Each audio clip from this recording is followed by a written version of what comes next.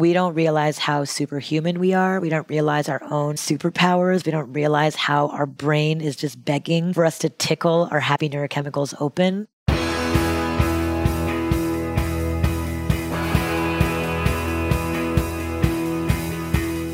Welcome to The One You Feed. Throughout time, great thinkers have recognized the importance of the thoughts we have.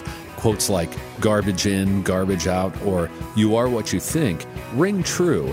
And yet, for many of us, our thoughts don't strengthen or empower us. We tend toward negativity, self-pity, jealousy, or fear. We see what we don't have instead of what we do. We think things that hold us back and dampen our spirit. But it's not just about thinking. Our actions matter. It takes conscious, consistent, and creative effort to make a life worth living. This podcast is about how other people keep themselves moving in the right direction, how they feed their good wolf.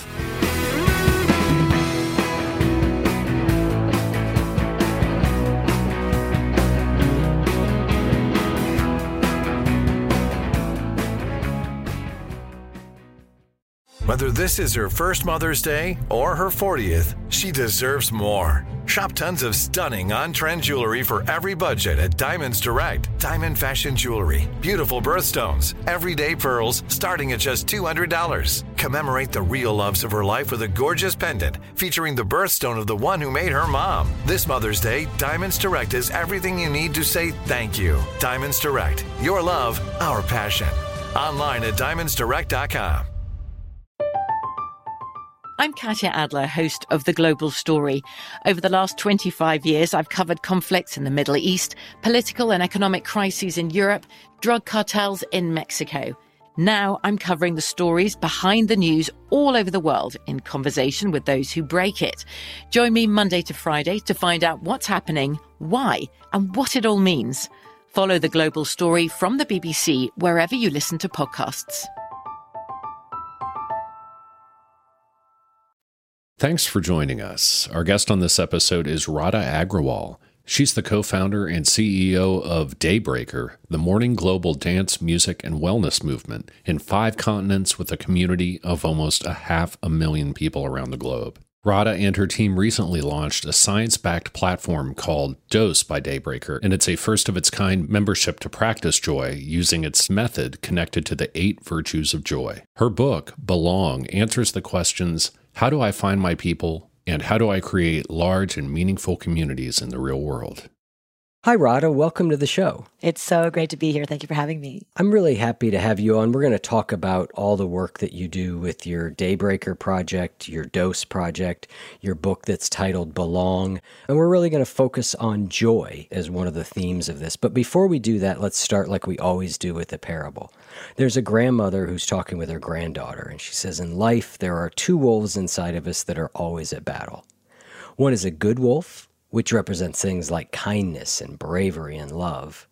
And the other is a bad wolf, which represents things like greed and hatred and fear. And the granddaughter stops and she thinks about it for a second. She looks up at her grandmother. She says, well, grandmother, which one wins?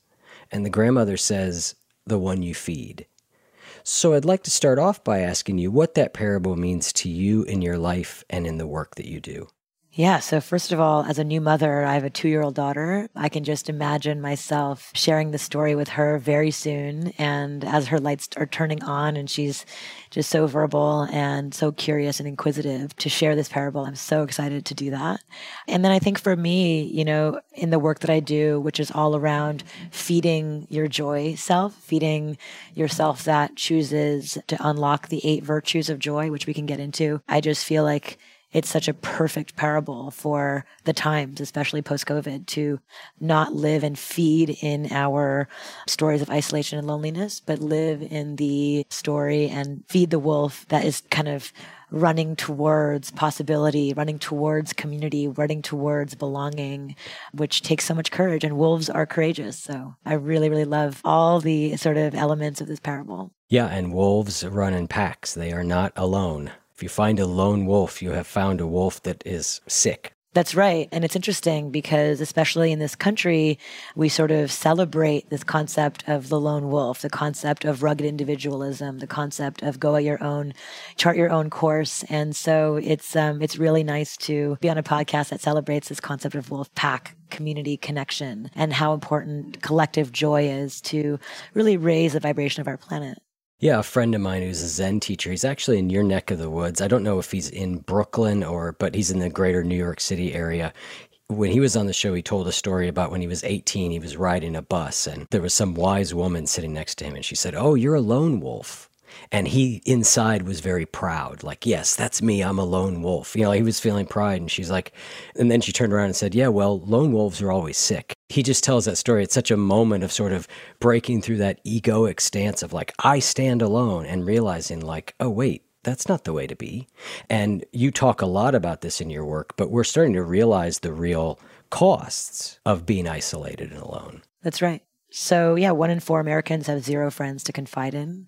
And this number has gone up after COVID, but it's tripled in the last 30 years. I mean, it's crazy all the wild things that happen to your body. I mean, having poor social connections is as harmful to your physical health as being an alcoholic, twice as harmful as obesity. We are more prone to depression and anxiety, all of sort of disease. We're more prone to violence. We're more prone to not listening to one another, to cancel each other. There's so much that connects with I don't belong and the lack of safety and the lack of joy. And I think that's really what I'm so excited to connect is the dots between belonging and joy and how you can't experience happiness, joy, if you don't belong. And you can't belong if you don't practice and feed your joy. And so it's so important to remember these two connections. Yeah, I wanted to ask you a question because the work that you do is very interesting. You probably emerged in this space, and correct me if I'm wrong, but for launching Daybreaker, which was a series of early morning, non-substance abuse fueled, right? No substances, early morning dance parties that brought people together. So it was this very high energy type of connection. And it's interesting because most of my belonging has happened in much more subdued sort of settings. Recovering heroin addict, so 12-step programs and the belonging that I got from there, or certain therapy groups I've been part of where there was a deep sense of belonging. And yet you're sort of coming at belonging at this slightly more energetic level. And as I was sort of reading about you and looking at your stuff and me, I was like, there's a little difference there. But I thought it would be helpful to start because I would probably, and I think a lot of people who listen to the show would identify this, say, well, I'm an introvert, right? I don't know that I would identify that way. I would actually identify more the way you're about to say, which is, what's a more freeing way to identify than introvert or extrovert? Totally. So just caution is to label ourselves, right? As I'm introverted, I'm extroverted, I'm socially anxious, I'm angry, I'm depressed, I'm anxious, I'm, whatever. Anything that we start labeling ourselves, all of a sudden we pigeonhole ourselves in this label. And the more we tell ourselves that we are this thing, I'm unlovable, I am unworthy, I am all of these things, we begin feeding it just like the wolves do, right? So labels are no different. So when we label ourselves as introverted, we're actually removing the possibility for the moments that we are feeling more social. We are feeling more extroverted. So in my book, or as I write and as I think about and sort of dream about what would be the most freeing label, I call it metavert, which is there's some days that I feel more introverted. There's some days that I feel more extroverted. And let me give my beautiful multi-layered human self the opportunity to be either introverted or extroverted and allow both of those energies to enter my space. And I think that we can find comfort in that because, as I've been interviewing lots of extroverts, interviewing lots of introverts for so much of the research that I'm doing in our joy practice, one of the meditations that I have them do and we've uncovered is close your eyes and really imagine a moment in your life when you felt othered or when you felt embarrassed or when you felt rejected or when you felt like you didn't belong. And those moments in your life steer you in a direction of, being in social environments are scary, or being one-on-one in this very kind of angry environment is scary. So I feel more safe in a group environment. Therefore, I'm extroverted. I feel more safe in a one-on-one environment because I was bullied in an extroverted environment. So all of our histories actually move us in the direction of these labels. And I found so much peace and safety and solace when I was in group moments in soccer, in the playground, in all these spaces because I was athletic. And I found myself very afraid often in my one-on-one moments because, my Indian father was sometimes angry, sometimes happy, sometimes excited, sometimes violent. It was just like, there's all these different sort of one-on-one moments that as I'm actually even unpacking this with you, I'm realizing that's probably where I found so much safety in being extroverted. So I think so much of our labeling comes from the first formative moments in our lives that moves in the direction. I'm actually curious to hear, is there a moment in your life that you can recall as a child that you might have felt maybe othered or pushed out or rejected or something in a group environment that made you feel unsafe? I'm sure there was. I have a terrible memory. Like, I just remember almost nothing.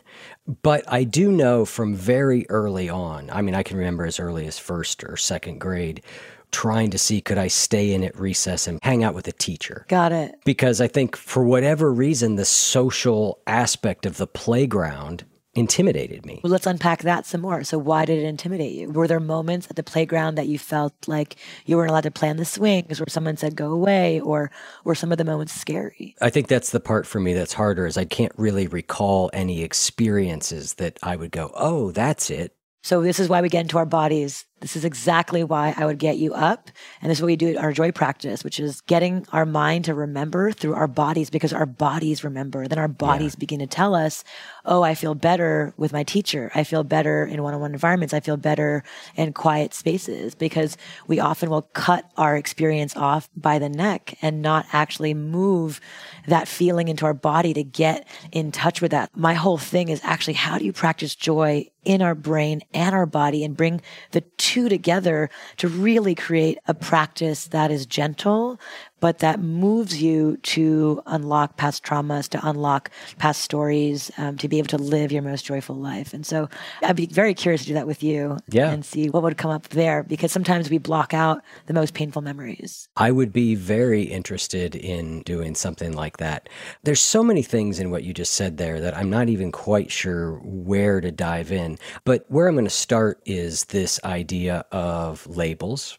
And it's very interesting because, like you said, the downside of labeling is I put myself in a pigeonhole. And I'm going to think about this through the lens of alcoholic or addict for a second, because I think it's interesting. Because on one hand, that label can be very restricting. And on another hand, that label is very helpful in that it gives me a sense of what some of my, and I like this word better than I am this, and I would say what some of my tendencies are.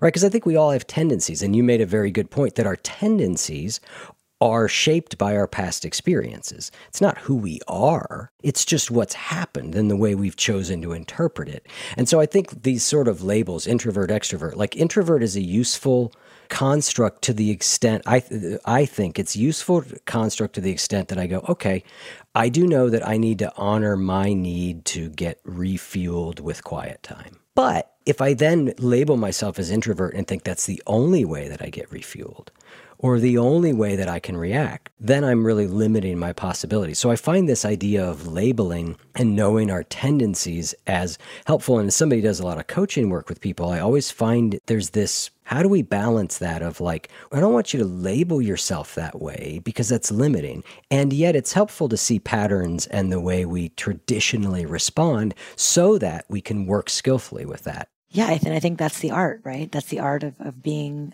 human. But I also think that if you feel filled up in that quiet time, that feels good for you, and you have to honor that.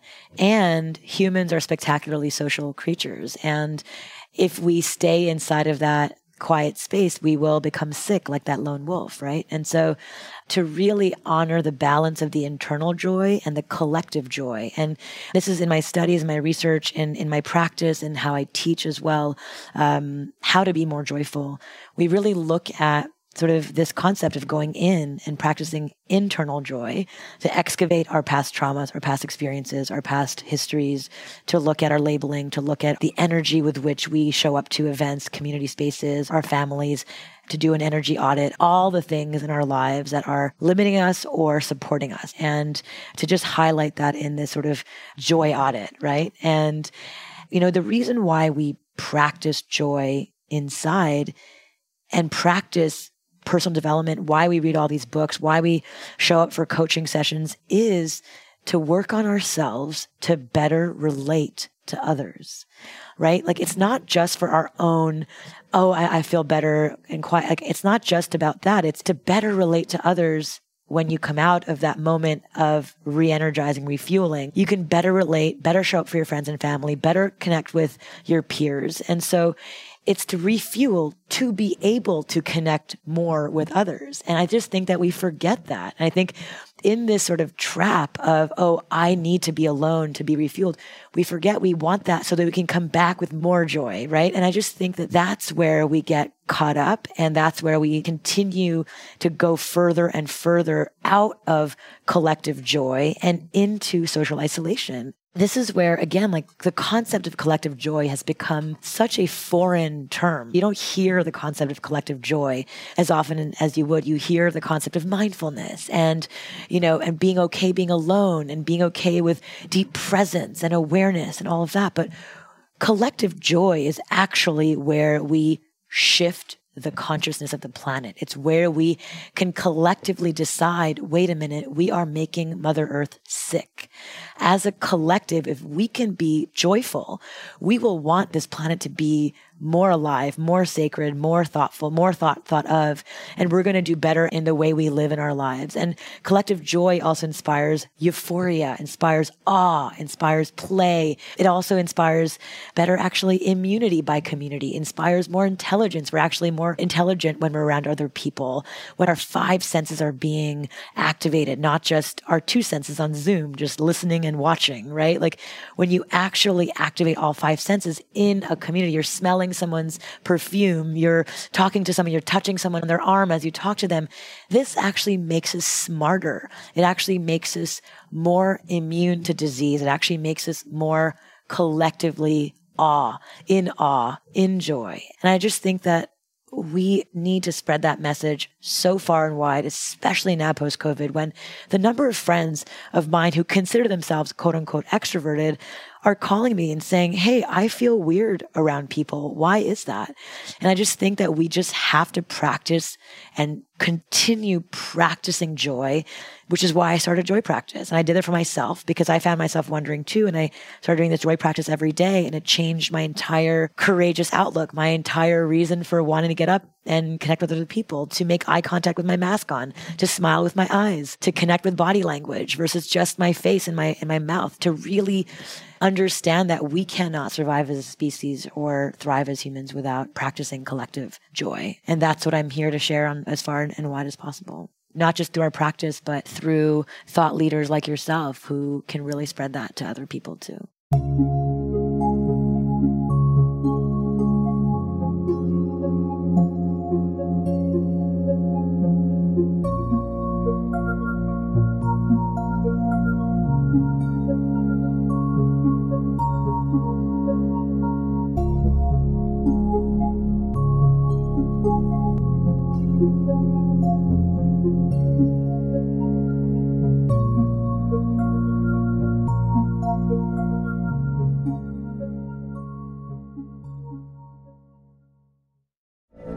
From BBC Radio 4, Britain's biggest paranormal podcast is going on a road trip.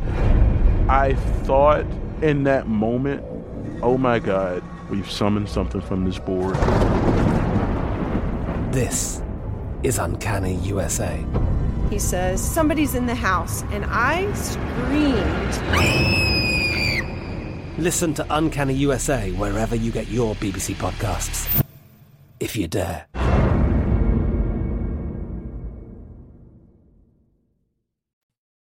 It's funny because when I started this show, I thought the primary lesson was going to be go inside and work your business out, do your meditation, have your awakening, right? And I thought that was primarily what was going to be the main thing that happened or that I learned or that we talked about. And certainly that's a big component of it. But equally important has been this sense of we have to connect with others. We have to have community.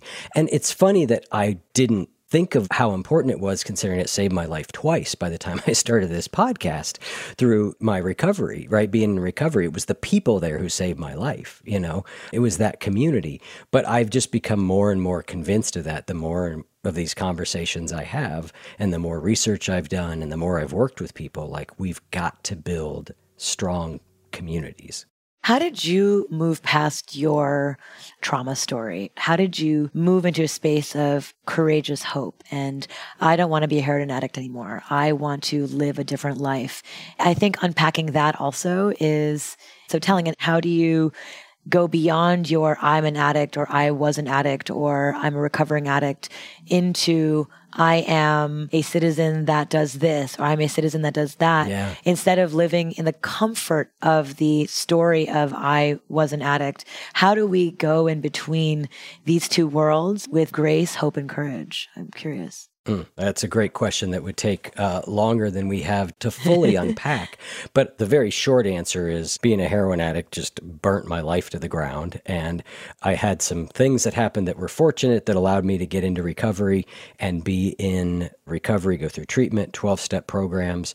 It was the people, it was the support, it was the hope that I found. But the last part you said there, I think, is the really interesting part to me.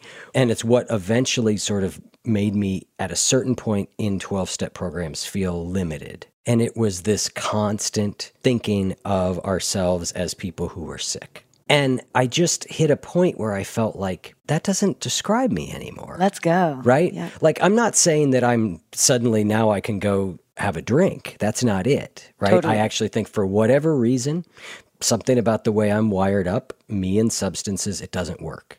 And I've tried it several different times since I first got in recovery. That doesn't work. But beyond that, in 12-step programs, people used to say a lot, there's us and then there's them, or it's the alkies and the normies. And at a certain point, I went, that does not resonate with me anymore. I don't feel different than the average person. Wow. I feel connected kind of with everybody. I think we all share very common challenges. That's right. And yes, maybe if you want to measure on the spectrum of addiction to substance, I'm out on one extreme a little bit. But on thousands of other measures, I'm just a normal, average person. And so that's where 12-step programs saved my life. And I hit a limitation point where I felt like, you know, that doesn't describe me anymore. I don't still feel sick. Beautiful. And I think the best coaches and the best coaching wants you to have a sunset, right, with the coaching program. They want you to come in, have your recovery, and then leave. And when you leave, you can create healthier relationships, you create healthier friendships that aren't limited to my friendships are just inside of my program. And I have so many friends who we had this discussion around, you know, one was a recovering Overeaters Anonymous person. And she said that the only way she found her friends initially was through Overeaters Anonymous. And she felt like when she became kind of healthier and she got her weight under control, that she started overeating again just so that she can be part of this club because she found her friends there and she didn't want to be othered. And we just begin to pathologize or make our trauma part of our social life and our sense of belonging. And that's where it becomes extremely dangerous. And I think this is what's happening in America right now is we're saying and we're pathologizing. And I mean, I'm having a bad day into a mental health crisis. I'm having a difficult conversation with my partner. And all of a sudden I'm in a traumatic moment where I need meds to help me. And all of a sudden we're allowing the littlest things in life to take us out of courage, take us out of possibility and abundance and into these trauma stories because it's so normalized and it allows us to join this club of I'm struggling. And I know that that was my story in my 20s. And I was just, always living in my father was a strict Indian, with just all kinds of different things I would say. And I would just live in that. And I was angry and I was just angry. And when I just stopped living in that story and I'm like, I'm a joyful person. I'm a joyful person to be around. I'm going to live in the future possibility, not live in my trauma story. My entire life changed. I found love. I have a daughter. I found financial abundance. I found community. I found everything that I ever dreamed of having from moving from a place of living in the comfort of my trauma story, living because it's comfortable and it's safe to live in the trauma story sometimes. Then the fear and the not knowing, in many ways, death is that. Like, I don't know what's going to happen after death, but the not knowing of what can be if I live out of that story, what can be when I'm not in I'm this type of person. And when I did that for my own life, when I began to say, I'm not an angry person, I'm not an unworthy person, and I'm worthy of love, I'm worthy of this. And of course, it still is something that we work on every single day. And this is why we practice joy. This is why we practice courage, which is one of the 8 virtues of joy that we identified. But it is a daily practice to, again, feed that wolf, feed that new possibility. And I think that's why we're so on the same team, because it's who do you feed? Is it that trauma story or the future potential? Is it the future friends that you can have, not the friends that are shitting on you or the friends that aren't kind to you or the friends that you've grandfathered in? What are the friends that you can actually invite into your life that you can call in based on the quality that you're looking for? That could be a completely different type of community. And so all of these things are things that we think about through the lens of community and the lens of joy, and they're so deeply connected.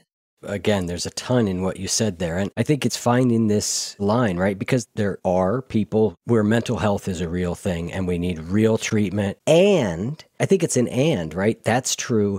And we can really get stuck there. And I agree with you. I see a lot of times we argue for our own limitations. That's exactly what I'm saying. We don't realize how superhuman we are. We don't realize our own superpowers. We don't realize how our brain is just begging for us to tickle our happy neurochemicals open, how our brain is just waiting for us to learn how to tickle them open. Our brain is just waiting for us to access these liminal spaces that we don't know we can. And that's all I'm saying. Of course, there's deeper traumas that require deeper support. But I also really believe that if you came to me and you were having a deep moment of, I don't know if I can ever do this without meds, without anything, that I would love the challenge of getting you to realize just how superpowered you are, just how brilliant you are, just how deeply supernatural, superpowered, super everything that you are, to be able to unlock that side of yourself. And to your point, addiction is real. And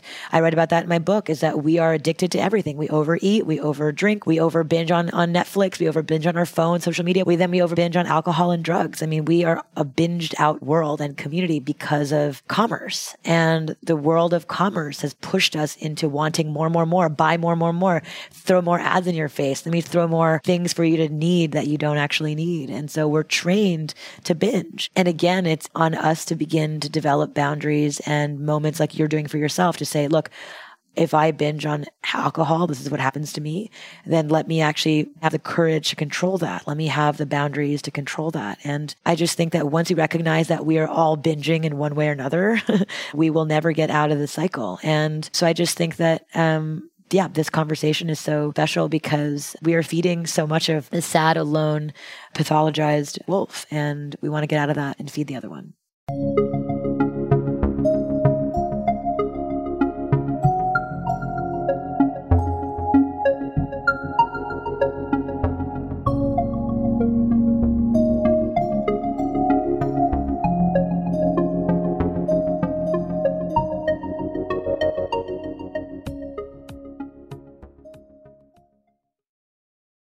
Before we run out of time, I want to turn our attention to what you were sort of saying about tickling this joy or bringing forth this joy.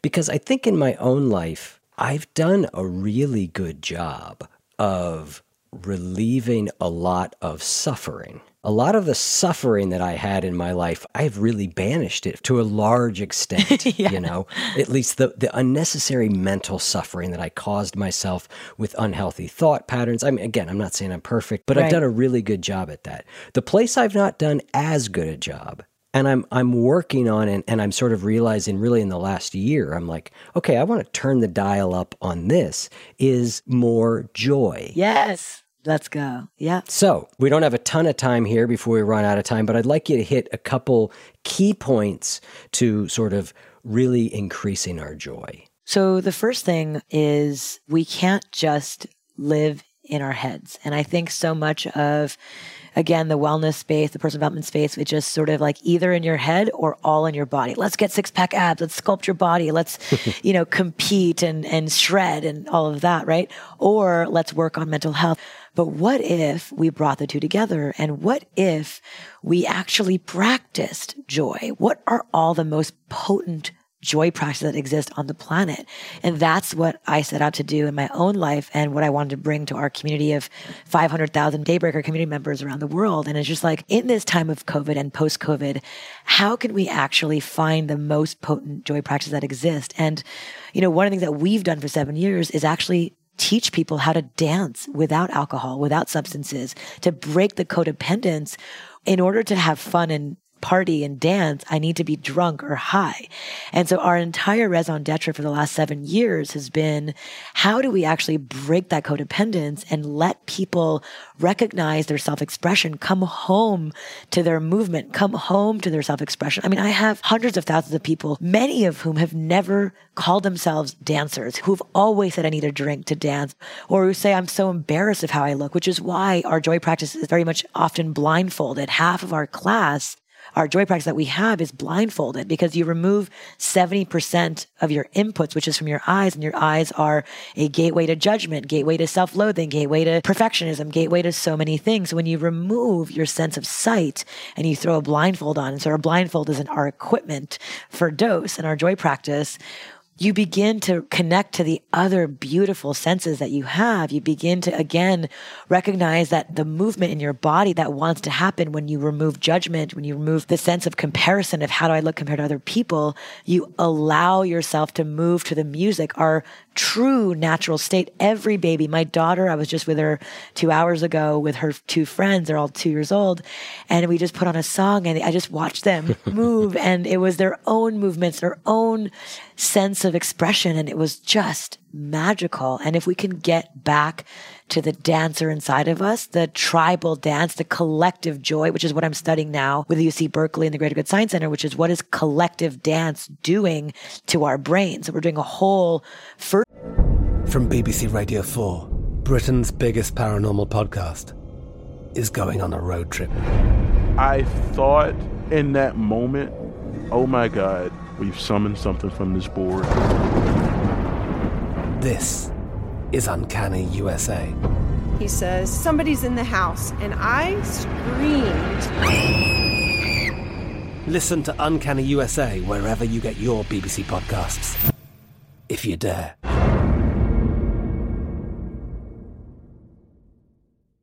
Of its kind study on not just individual dance, but what happens to your brain and your body and your cortisol, your stress hormones, you're tickling your joy chemicals open when you're dancing in a community. So dance is one of them. Breath work is another.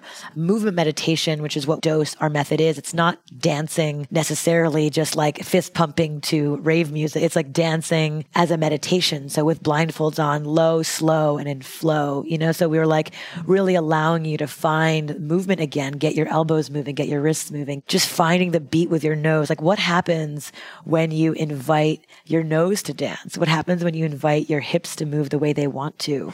It just tickles your oxytocin, your sense of trust. It tickles your endorphins open. It tickles your dopamine when you listen to music. Dopamine is a beautiful release when you listen to music. Serotonin, a sense of gratitude, a sense of ease happens when you're actually moving to dance, right? So there's every one of our neurochemicals are actually triggered when we allow music, dance, movement, gratitude, all of these elements into our practice. And that's why we've combined these 8 virtues of joy into this method that is mostly blindfolded to go inward into this joy practice. And then you take the blindfold off to then reintroduce this sort of new version of yourself that's going to come out to be ready to dance with others, figuratively and literally. Our joy practice online is very much this individual blindfolds on. Let's come home to our self-expression, to our bodies. Let's move our trauma from our bodies into our minds and release it. Let's get into flow state. Let's find inspiration. Let's find kindness for ourselves and for others. Let's find connection. Let's find awe. Let's find play. All these virtues of joy that we uncover. And then we have Daybreaker IRL, our live events that we're coming back finally May 12th in New York, and then relaunching our other cities so that you can then go and practice collective joy in real life with other people, intergenerationally, across all ages. And that's one big core value of ours too, is how to practice joy with other age groups. Like as a 42-year-old, I had a lot of judgment for a long time to hang out with people younger than me because I felt kind of insecure about my gray hair and feeling too old and, all of these things. And then I met my husband who's like in his 20s. And all of a sudden, here I am learning and realizing my own hubris, my own judgment, my own self-loathing, my own limitations of being a woman, an aging woman, when in tabloids and in the world of press and media, we're taught to look younger. We're taught to put Botox in and inject ourselves and all these things. So it's just practicing how to be in collective joy across all generations. People older than you, people younger than you, with children, with our master citizens, what I call our community above the age of 65, those who have mastered what it means to be human, and really practice courageous collective joy across the spectrum of all ages and genders and socioeconomic backgrounds and all of that, which is just so important. It's not just about the individual, but about coming out and tickling a collective joy together. So I invite you, Eric, to come to one of ours in New York or LA or Chicago or San Francisco or all over the world. Yes, I definitely want to attend one. I think you have one happening virtually this weekend, a sock hop, right? Exactly. We have Chubby Checkers, the number one song of all time, with The Twist. He's coming on to perform live The Twist. And we have 10,000 people who've RSVP'd for this one. It's one of our lowest RSVP'd events. We've had up to 20,000 RSVPs for our events with Boys to Men. We've had Gloria Estefan, Gloria Gaynor. We've had the Gypsy Kings, Village People, all these amazing artists come on to lend their joy practice, their dance, their music, their gift of getting people to get up and move. Dionne Warwick came and sang, "What the world needs now is love." And it's free this weekend as well. It's a free party. So I hope everyone who's listening can join us. Yep. And just listeners out of making your life easier for you. By the time we release this, that event will have happened, but there will be plenty of other great events I'm sure that they're having. And were I not going to be in a car driving to Atlanta that morning, I might want to really check out Mr. Chubby Checker because that sounds like a lot of fun. A sock hop. You can come on from the car if you're not driving, obviously, if someone else is driving. But yeah, we often have tons of people tuning in from their car and just dancing in their car seat, Yeah. It's for everywhere. It's for seated. It's for if you can't get up and dance, you can stay seated and dance. Joy is for all levels of physical ability too. It doesn't mean you can't practice joy if your legs don't work, right? Like you can practice joy if your arms are working or if your breath is working. The joy of singing is one of our joy series. And so it's like singing together. Singing is such a beautiful joy practice. So lots of different ways to practice joy. And we have, 50 different styles of practice on our platform. As I was sort of preparing for this and reading your work and thinking more about it, and I just got the idea of dance in my head and made me realize that a real source of joy for me for a lot of years, and this talks about this individual versus collective, was playing music in bands as a musician. I haven't done it at all in years. Now, I play my acoustic guitar, and I really love the finger picking, and it's beautiful, but it's not the same thing. It's not the same thing as that connection with other people and making music and moving together. And it really made me think about how much I miss that, how much joy that gave me. That's exactly right. And so I think that's the first audit that I would do is just what are you interested in? What gives you joy? Let's look at your history and see what moments in your life gave you the most joy. Let's write them down. And when you see it, you're like, wow, okay. Dancing was so much fun for me. I was so joyful. Making music, not just in a band, but performing in front of a small audience with 50 people in the crowd. Creating that collective joyful moment for others. Even if it's 20 people, 50 people, who cares? It's just about the collective experience and then grabbing a non-alcoholic cocktail afterwards and connect over music. And I think those are the things that we want to audit in our lives of just like, not just things that calm us down or things that give us ease or bring us, like you said, like take us out of trauma, but what are all the things in our lives and our past that made us the most joyful? And for me, that's travel. It's like going on adventures. It's music festivals. It's dance. It's listening to bands. It's singing. Even if I've like kind of a husky, not the best voice in the world, I just love to sing. So when my friends get together, when we sing together, it just brings me the most amount of joy. And I'm just so excited to begin practicing joy as ubiquitous as brushing your teeth or practicing yoga or practicing meditation. It's just so important to raise the vibration of the planet. Well, thank you so much, Radha, for coming on the show. I have really enjoyed this conversation, and I feel like we could do another hour of it, but we don't have time for another hour. So this has been lovely. Eric, it's so good to meet you, to connect with you, to just experience the joy in your energy as well, in your eyes and your expression. I can just sense that is just so in you, and I'm excited to play and explore more of that together. So wonderful. Thank you.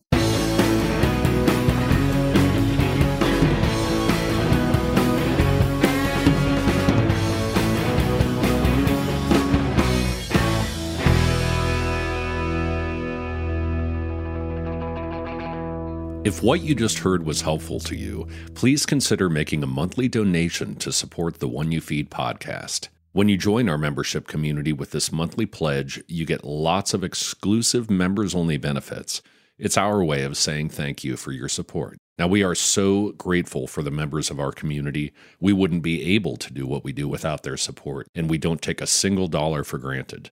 To learn more, make a donation at any level, and become a member of the One You Feed community, go to oneyoufeed.net/join. The One You Feed podcast would like to sincerely thank our sponsors for supporting the show.